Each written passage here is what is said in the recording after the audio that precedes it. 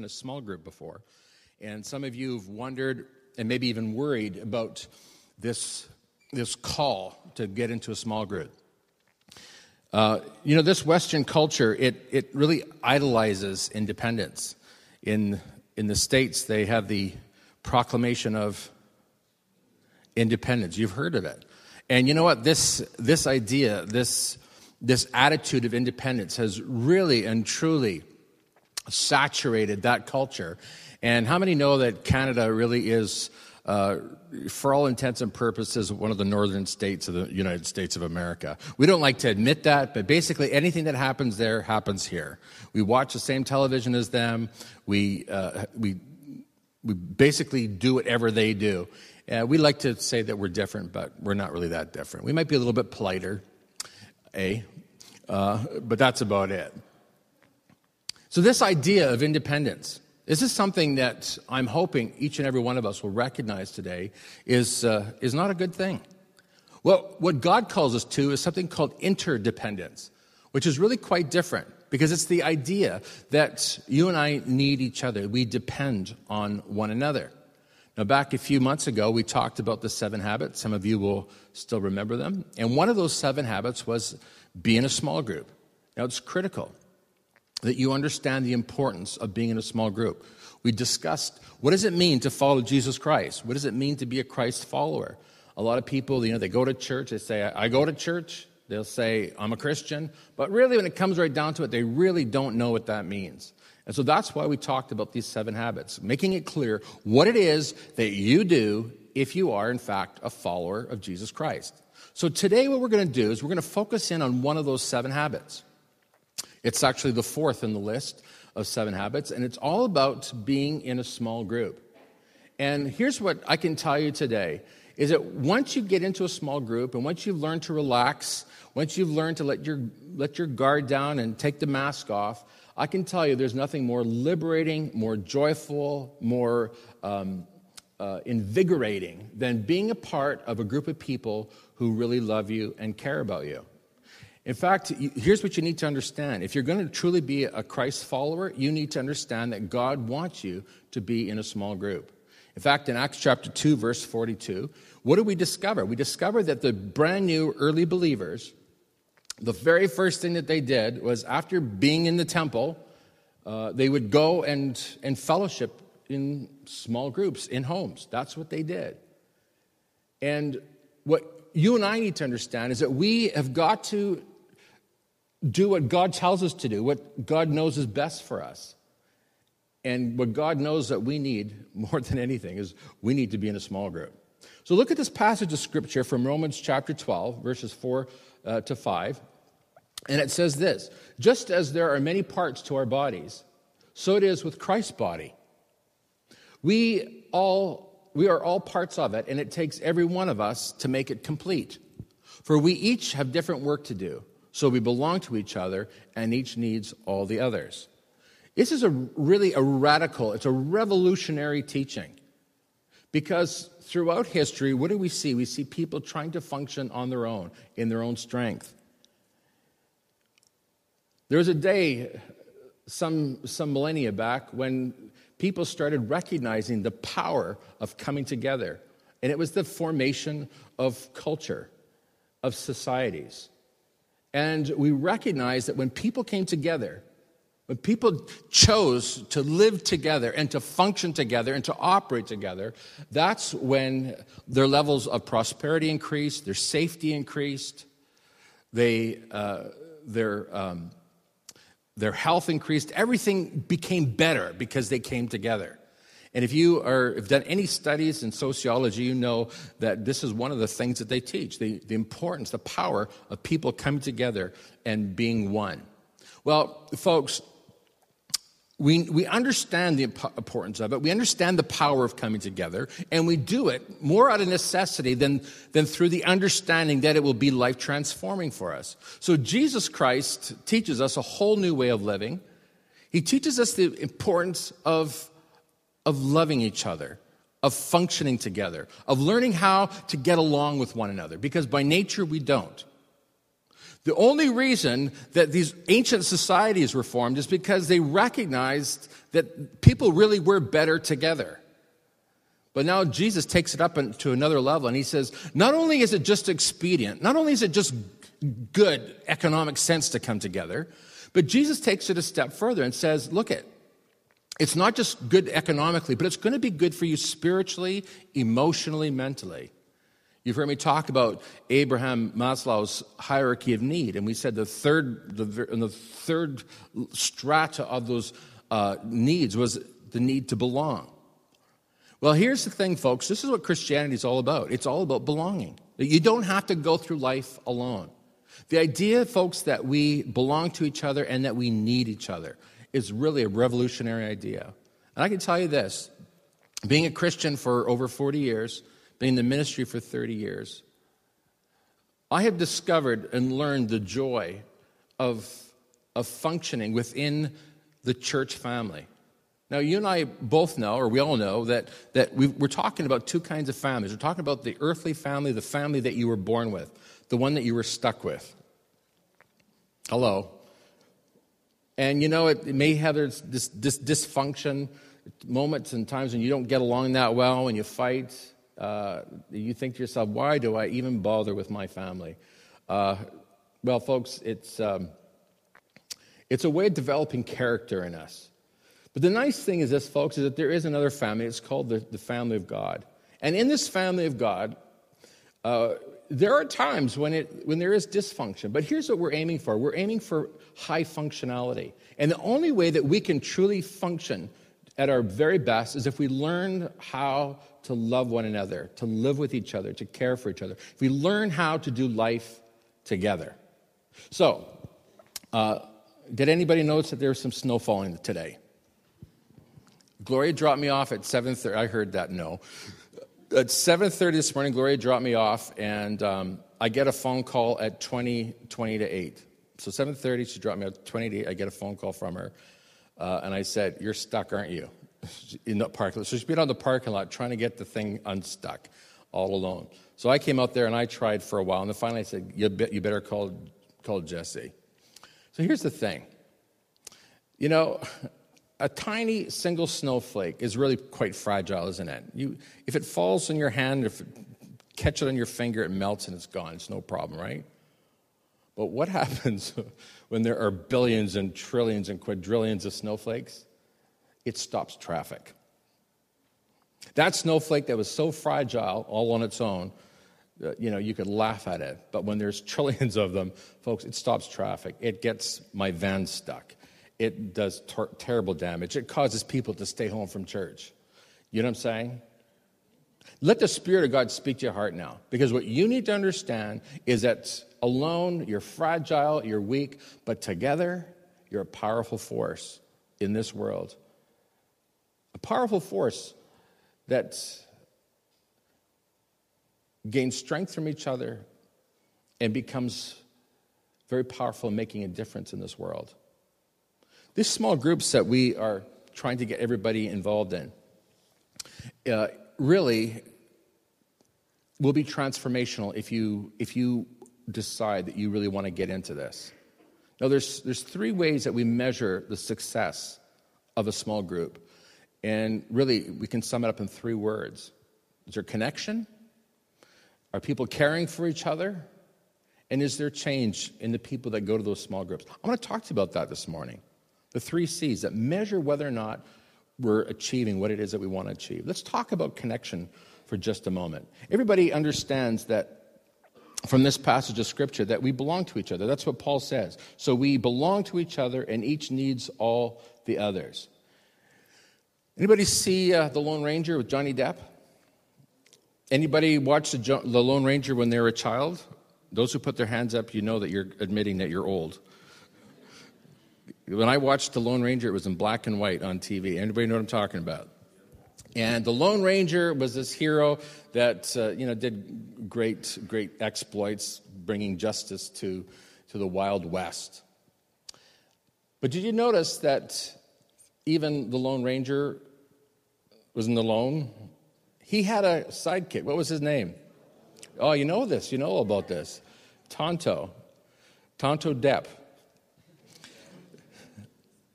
What we recognize that the Lone Ranger was absolutely useless without his so-called sidekick. Well, can I just tell you this today? Is that when you are connected with somebody else, it is a game changer for your personal life.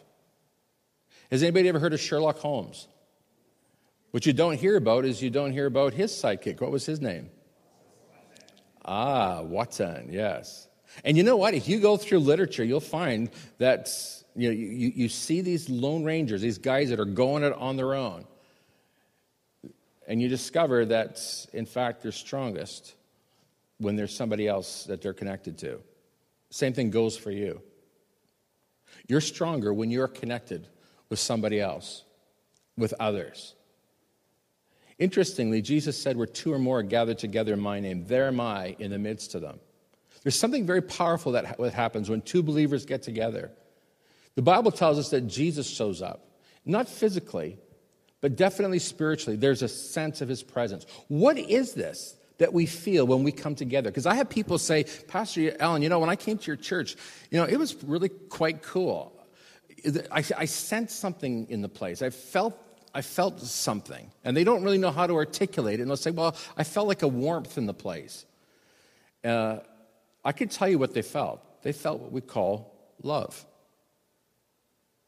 In fact, Jesus says that the world will know that we are his followers, that we are his disciples, by our what? By our love for each other. That's what people feel when they come through these doors. They feel there's something really cool about this place. They can't put their finger on it, but they sense there's something special.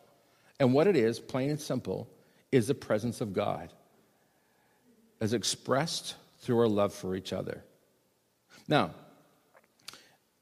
this connection that we're talking about, if you go to the original language, the New Testament was written in Greek, if you didn't know that. If you go to the original language, you'll find that there's a really unique word. It's koinonia. Have you ever heard that term before?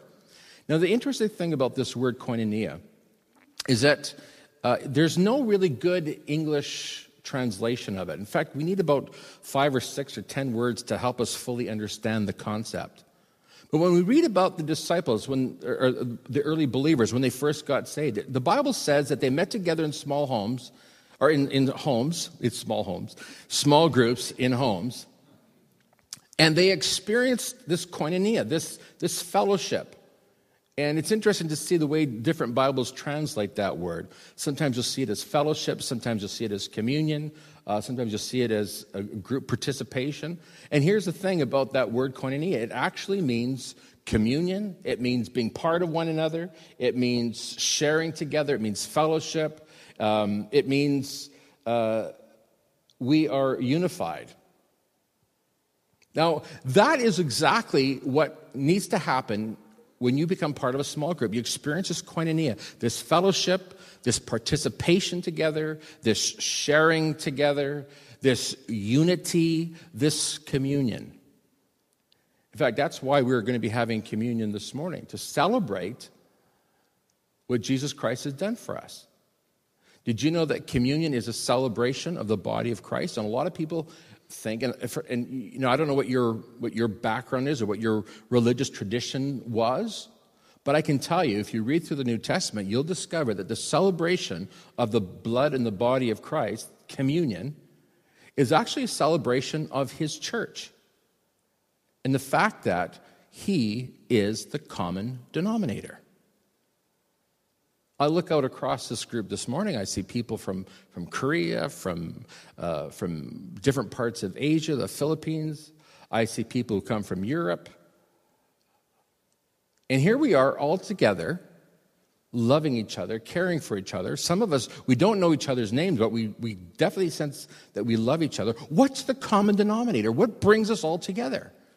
And the answer is very simple. It's Jesus.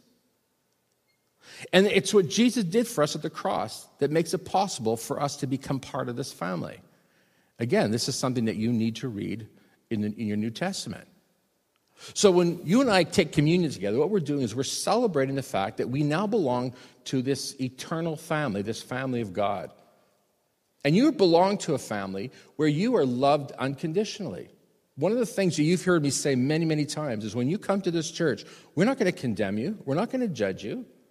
We're not going to put you down. We're not going to make you feel stupid or small or like you don't know anything. We're not going to make you feel like you're unspiritual or unholy. What we're going to do is we're going to embrace you and we're going to love you. And what we're going to try to do further is we're going to try to help you get connected so that you begin to experience the loving connections, the loving fellowship that God wants you to have. This is not just Pastor Allen's sort of strategy to make the church stick together. That's not it at all. What we're talking about is actually God's command. You need to come together. You need to become one. And you need to be connected. So, when we take communion in just a while, what we're going to be doing is we're going to be celebrating the body and the Christ and the body and the blood of the Lord, which made it possible for us to become family. So look at the person beside you and just say, "Hi, brother," or if it's a girl, say, "Hi, sister." Go ahead, try that. I hope none of you were confused. So, again, the Apostle Paul tells the believers in Rome that we're all different, and we belong to each other, and we need each other. Did you know that? Each of us is different. Each of us is very different. Yes, and some are more different than others. But we need each other. We love each other. We connected to each other. We can't live without one another. So when you connect, folks, this is the purest and the most holy and the most beautiful expression of who God is. That connection, folks, is lived out before the world as authentic community, as authentic love, what every human being craves. Every human being craves it. And there's a name for a person who doesn't crave that connection. There's names for people that don't love other people. We call them psychopaths or sociopath. A psychopath or sociopath does not care about other people, does not want to be connected to other people. We recognize that if you don't want to be connected to somebody, there's something wrong. Okay? Now again, I'm not judging anybody here. I'm not here to condemn anybody or make anybody feel bad. But what I am here to do is to teach you, to help you understand that the thing that you need more than anything is to be connected to others. So what happens when you get connected? Something very beautiful happens. You begin to care for each other, and you're cared for. Think about the people who have made the biggest impact on your heart, on your life. And what is the common denominator between all these people that made a big impact on your life? They cared about you. They really and truly cared about your life. Now, I get people say to me sometimes, I don't know about this church. I feel like nobody cares about me. I feel like, I tend to hear nobody says hello to me, and nobody connects with me, and nobody really wants to know how I'm doing, and nobody calls me. And my response is this: have you called anybody? Have you connected to anybody? Have you cared for anyone? You see, it's a two-way street. The body of Christ, friends, is not a place where you come to get. And I'm going to tell you that pastors of this century, this past 50 years, I guess, have done a great service to believers, because we have trained a whole generation to believe that church is a place where you come to get something. This is not just a place where you come to get something. It's a place where you come to give. You come to share. You come to connect. You come to be vulnerable. You come to drop your mask. You come to make a difference in the life of somebody else. What kind of person are you? Are you a giver or a taker? I can tell you that once you get connected to a group where you are cared for, it's life transforming. You will be able to advance and go much further in this life if you learn what it means to get into a group where you're cared for. Back when I was about 13 years old, there were walkathons. Has anybody ever been on a walkathon? Yes? No? Maybe? I don't know. Let me explain it. What you do is you go on a walkathon, and you get people to sponsor you. And for every mile you're able to walk, they give you, so much money. So, back then it's like, I'll give you 5 cents a mile. Woohoo, 5 cents. That tells you how old I am. But it was a 20-mile walkathon. Now, 20 miles, in case you don't know, is actually 32 kilometers, right? I think that's the rough calculation. 32 kilometers at 13 years of age. And I signed up to go on this walkathon at Calvary Temple. And we went to Birds Hill Park. And my older brother, my older sister were on the walkathon. And they both laughed at me, said, "Oh, you'll never make it. You're too young. You're too weak. You're too feeble." I had this dysfunctional family, right? I'm so glad my sister goes to church here now, but she's not here right now, so I can say this. But you'll never make it. It's not going to work. So I said, "You know what? You wait and see." So I got on this walkathon, and I tell you, I walked you go through the circle through Birds Hill Park. I walked through that twice, and folks, that's not 20 miles. Walked through it twice, and I'm ready to give up. But along came somebody, and I still remember her name. This coming from somebody who never remembers names. I remember faces, but I don't remember names. Her name is Judy Nishaw, and she said, "Hey, Alan, you can do it. Join our group." Now, folks, that was really kind of my first experience in a small group, and it was actually walking. She said, "Come and join our group. We're walking together. You can do it. You can make it." So I said, "Sure, I'll be glad to join your group." Of course, my older brother and older sister wanted nothing to do with me because, I'm a younger brother. So they did their own thing. A few more circles around the park, and I'm ready to quit. And Judy and the rest of the group is saying, "No, Alan, you can do it. Just a little bit longer. Just a little bit longer." And you want to know something? Through the support and the encouragement of that small walking group, I was actually able to complete the whole circuit. I was actually able to walk 20 miles, 32 kilometers. I got home from the walkathon, and my mom said, "Did you make it?" I said, "Yes, I did. I walked all 20 miles. And I could see my brother and sister sitting there looking at me, not saying anything. And my mom said, "Oh, that's interesting, because Carrie and Kathleen weren't able to make the whole 20 miles. And I looked over at them, and of course, I had a great big smug grin on my face. And I just basically said, what's the difference? My brother, 4 years older than me, athletic, far stronger than me, he didn't make it. My sister, also very athletic, she didn't make it. And I, at age 13, was able to walk 32 kilometers. Did I mention it was 32 kilometers? What made the difference? I had somebody who was willing to care for me. Now let the Spirit of God speak to your heart, because many of you are struggling through life. You're struggling with your marriage, with your kids. You're struggling at work. You're struggling with your health. There's all sorts of reasons why you're struggling. And God's saying to you, why are you struggling alone? It's not God's plan. It's not God's will for you to struggle all alone. God wants you to have people in your life who will help you, who will care for you, who will walk with you through your darkest valleys and celebrate with you when you celebrate. This is God's plan. It's fantastic. It's thrilling. And yet so many people never experience it. There's a fantastic Zambian proverb that says, when you run alone, you run fast. But when you run together, you run far. I'm going to tell you, life is not a 50-meter yard dash. A 50-meter yard dash. That's good, eh? A 50-meter dash. Yeah, just checking on you to see if you're with me. It's not a sprint, people. For some of you, you say, I've tried Christianity, tried the church, it doesn't work because you struggled, and then, things didn't work out, and you just fell apart. Well, folks, there's a reason why you fall apart. There's a reason why you don't make it, and it's because you're trying to do it on your own. Making it on your own is not God's plan, and it doesn't prove to anybody that you're so spiritual that you can do it on your own. That's not God's plan. Even Jesus gathered around him 12 people to walk with him, to help him, to strengthen him, to help him achieve what it is that he wanted to achieve. Now, let me ask you a question. Are you better than Jesus? If even Jesus had to gather around 12 people to be his friend and to help him in his mission, don't you think that you need people in your life?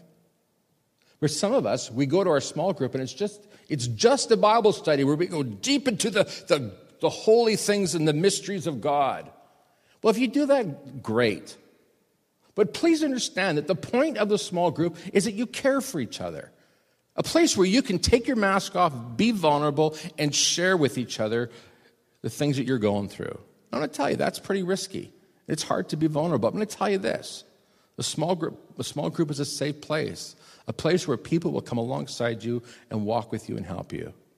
And in those moments when you need someone to come alongside you and care for you, the people in your small group are going to do that. They're the ones that are going to come alongside you and help you through whatever it is that you're going through. Some people say, Pastor Allen, why didn't you come to the hospital? I was sick. Well, first of all, you didn't tell me you were sick. You got to tell me, and then I can be there. And if I can't be there, then I can send somebody in my place. But I'm going to tell you, it's impossible now for me to be there to care for, all the 400 or more, or 500 people that call this place home. I can't do it, but I can tell you this, we can take care of each other. That's the way it's supposed to be. So our church is not a church with small groups, we're a church of small groups. There's a big difference. It's not just one of the programs of the church that we think might be good for you to be part of. It's something that we really know you need to be part of. I'll tell you this, there's times when I will come to visit you in the hospital, but that will probably be when you're dying. And if I show up when you're in the hospital, you better be scared. Rick Warren said that in his church, and they're in Southern California, they get 20,000 people or something. He said, when he goes to see somebody in the hospital, they're dying. And one day he went to visit one of his elders who was sick, and when he got there, his small group was there visiting with him. And as soon as his elder saw Rick Warren walk through the door, his face went white. and he was terrified. And Rick said, what's wrong? He said to Rick, do you know something I don't know? Am I going to die? So listen, folks, we care for one another.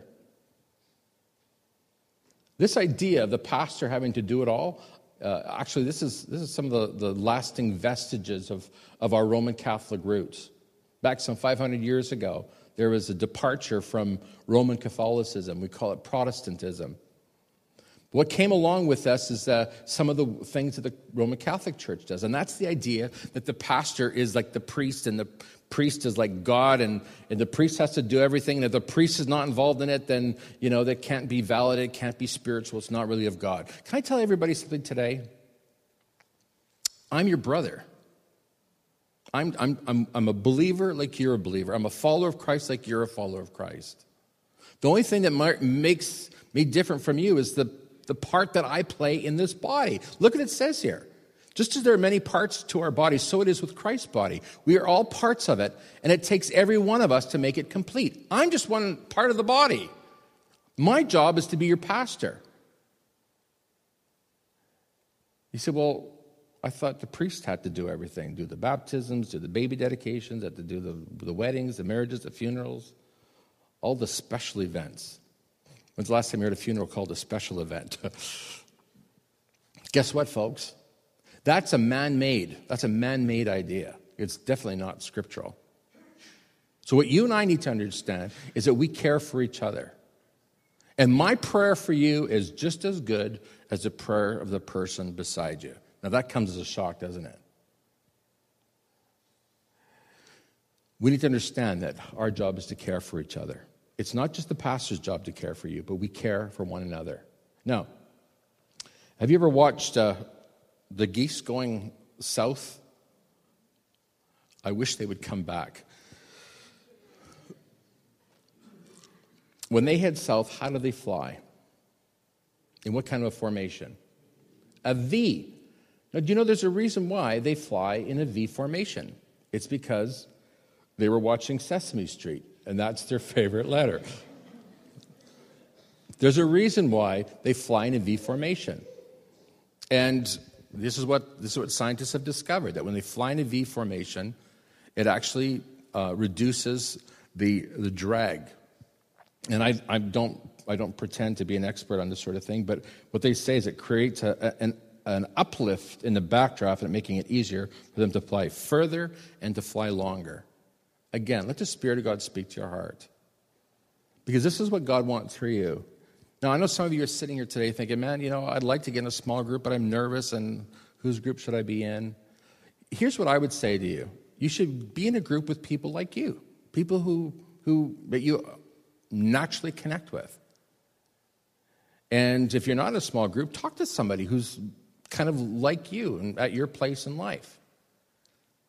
So let me just close with this third C.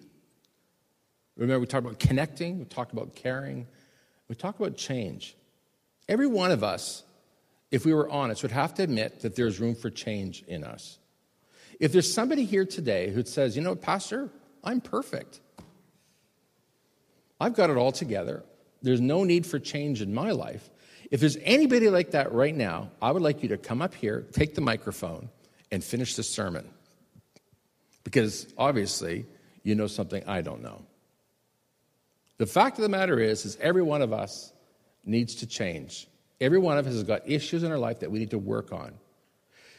Here's what it says in Proverbs. It says in Proverbs 27:17, as iron sharpens iron, so a friend sharpens a friend. This is what a small group is all about. We're helping each other to become better. Now, some of you who know me know my personality type. I've got that, what you might call a type A personality. Or if you've done the DISC profile, I'm a high D.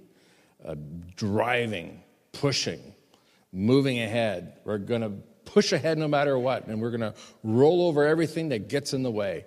Well, you could do that for a little while, but then people kind of don't like it after a while. And in fact, people get downright angry and hostile. In fact, people will stop being your friend. I can tell you what a shock it was when I first discovered this about myself. I had no idea. Because my intention was I just want to do great things for God. I want to change the world. I want to make the world a better place. I want to achieve great things and do great things and really honor God. And what a shock it was when I heard people say that I had hurt their feelings or had said something or that I didn't say something. What a shock. But you see what happened is I gathered around myself some really good friends, some of my peers, who started speaking into my life and telling me the truth about myself. Now, I'm going to tell you, it hurt. It really hurt. I did not want to hear that about myself. Why? Because I've got nothing but best intentions. I love everybody. I'll die for everybody. Nobody's working as hard as I am. Nobody puts the hours in that I put in. How dare anybody say or question my motives? But folks, we're not talking about motives now. We're talking about how we come across and how people perceive us. When you get into a small group, folks, you start being challenged about how you interact with other people. There's a lot of people who are married, they fight and they don't know why. And one spouse knows why he fights with his wife and why she fights with him, but they're too afraid to tell each other because they're afraid of speaking the truth in love. They're afraid what the reaction is going to be. I love my wife, my long-suffering wife. Did you hear me say long-suffering? We've been married 25 years this year. In fact, in February, we will have been in this church for 20 years. And in August, we'll be married 25 years. Now, the wonderful thing is I have a wife that's willing to speak the truth to me. And we gathered around ourselves friends who are able and willing to speak the truth to us. And it transformed us, it changed us, it made us better people. I can tell you this, I thank God for that. But I want to ask you this question. Do you have anybody in your life that can speak the truth to you and tell you what you're really like? There's nobody more deceived than the one who decides what he or she is really like. You don't know what you're really like. You ask for anonymous descriptions from your friends. Say, don't put your name to it, but just write down what you think I'm really like. And you're going to be in for a shock. Well, folks, listen to me. The thing that's going to make you a better man, a better woman, is if you enter into a group where you give people in that group permission to speak the truth to you in love. We call this transformation. We call it change. This is the beauty of the church. We don't just care for each other. We help each other change. We don't condemn. We don't judge. We just gently and lovingly say, hey, you know what? If you just change your tone a little bit, if you just change your words a little bit. You ever with people, you go for fellowship with them and they do all the talking. In fact, you're trying to talk and they're talking right over you. And if you try to talk a little louder so you can be heard, they'll talk even louder so what happens is that you're both talking at exactly the same time. How do you tell that person, hey, you know what? You're talking at the same time I'm talking. And I don't think that you're connecting, and I don't think you're hearing me, and I'm not hearing you. There's all sorts of things like this that you and I don't even know about ourselves. But if you asked others, they'd be quick to tell you. Are you willing for that change to take place in your life? Are you willing to give people permission to tell you what you need to hear so that you can become a better man, better woman, a better father, better mother, better wife, better husband? Folks, this is how life actually improves and becomes better for you and for me. When we're willing to take the risk of being changed, of being transformed. I'm going to say this to you in conclusion. If you're not in a relationship where you're getting connected, where you are being cared for and caring for others, if you're not in a relationship where you're being changed and challenged to change, then you are the ones that are making it possible for Dr. Phil to have a job. Anybody ever seen or heard Dr. Phil on TV? And what he does is he gets very dysfunctional people up before a studio audience and the whole nation, and in the humiliating circumstances that they're going through now is published for all to see, and it becomes entertainment. Folks, listen. Get into a relationship. Take that very, very difficult step of entering into a relationship and watch the transformation that takes place in your life. I can tell you this morning, that if you're not in a situation where you are prepared to change, prepared to grow, folks, you're going to go on in your own little miserable life and never know the joy, the excitement, the thrill, the delight of connecting with others. We're going to go into communion, have communion in just a moment. And here's what we're going to do this morning. We're going to invite people just to come up and receive it. So this section will come down that side aisle, receive the elements, and then go sit down again. And then this section will come through here and take it from here, and that section will go there. So you come up through there and then go around and sit down again. I invite you to pick it up and then just hold on to it for just a moment. If you've got something against somebody, if you are holding a grudge, if you're angry about something, or if there's something in your heart or your life that's not right with God, then this morning what I'm going to ask you to do before you come and receive these elements is I'm going to ask you just to make your peace with God, to make things right with God. So in other words, you're going to pray and say, God, I forgive him. I forgive her. Maybe on your way to church this morning, you had a massive fight with your spouse in the car. Why don't you just take a moment just to squeeze his hand or her hand, not too tightly. Let them know that you love them, that you care about them. And that'll be the sign. It's okay. We're good. But make sure that your heart is right.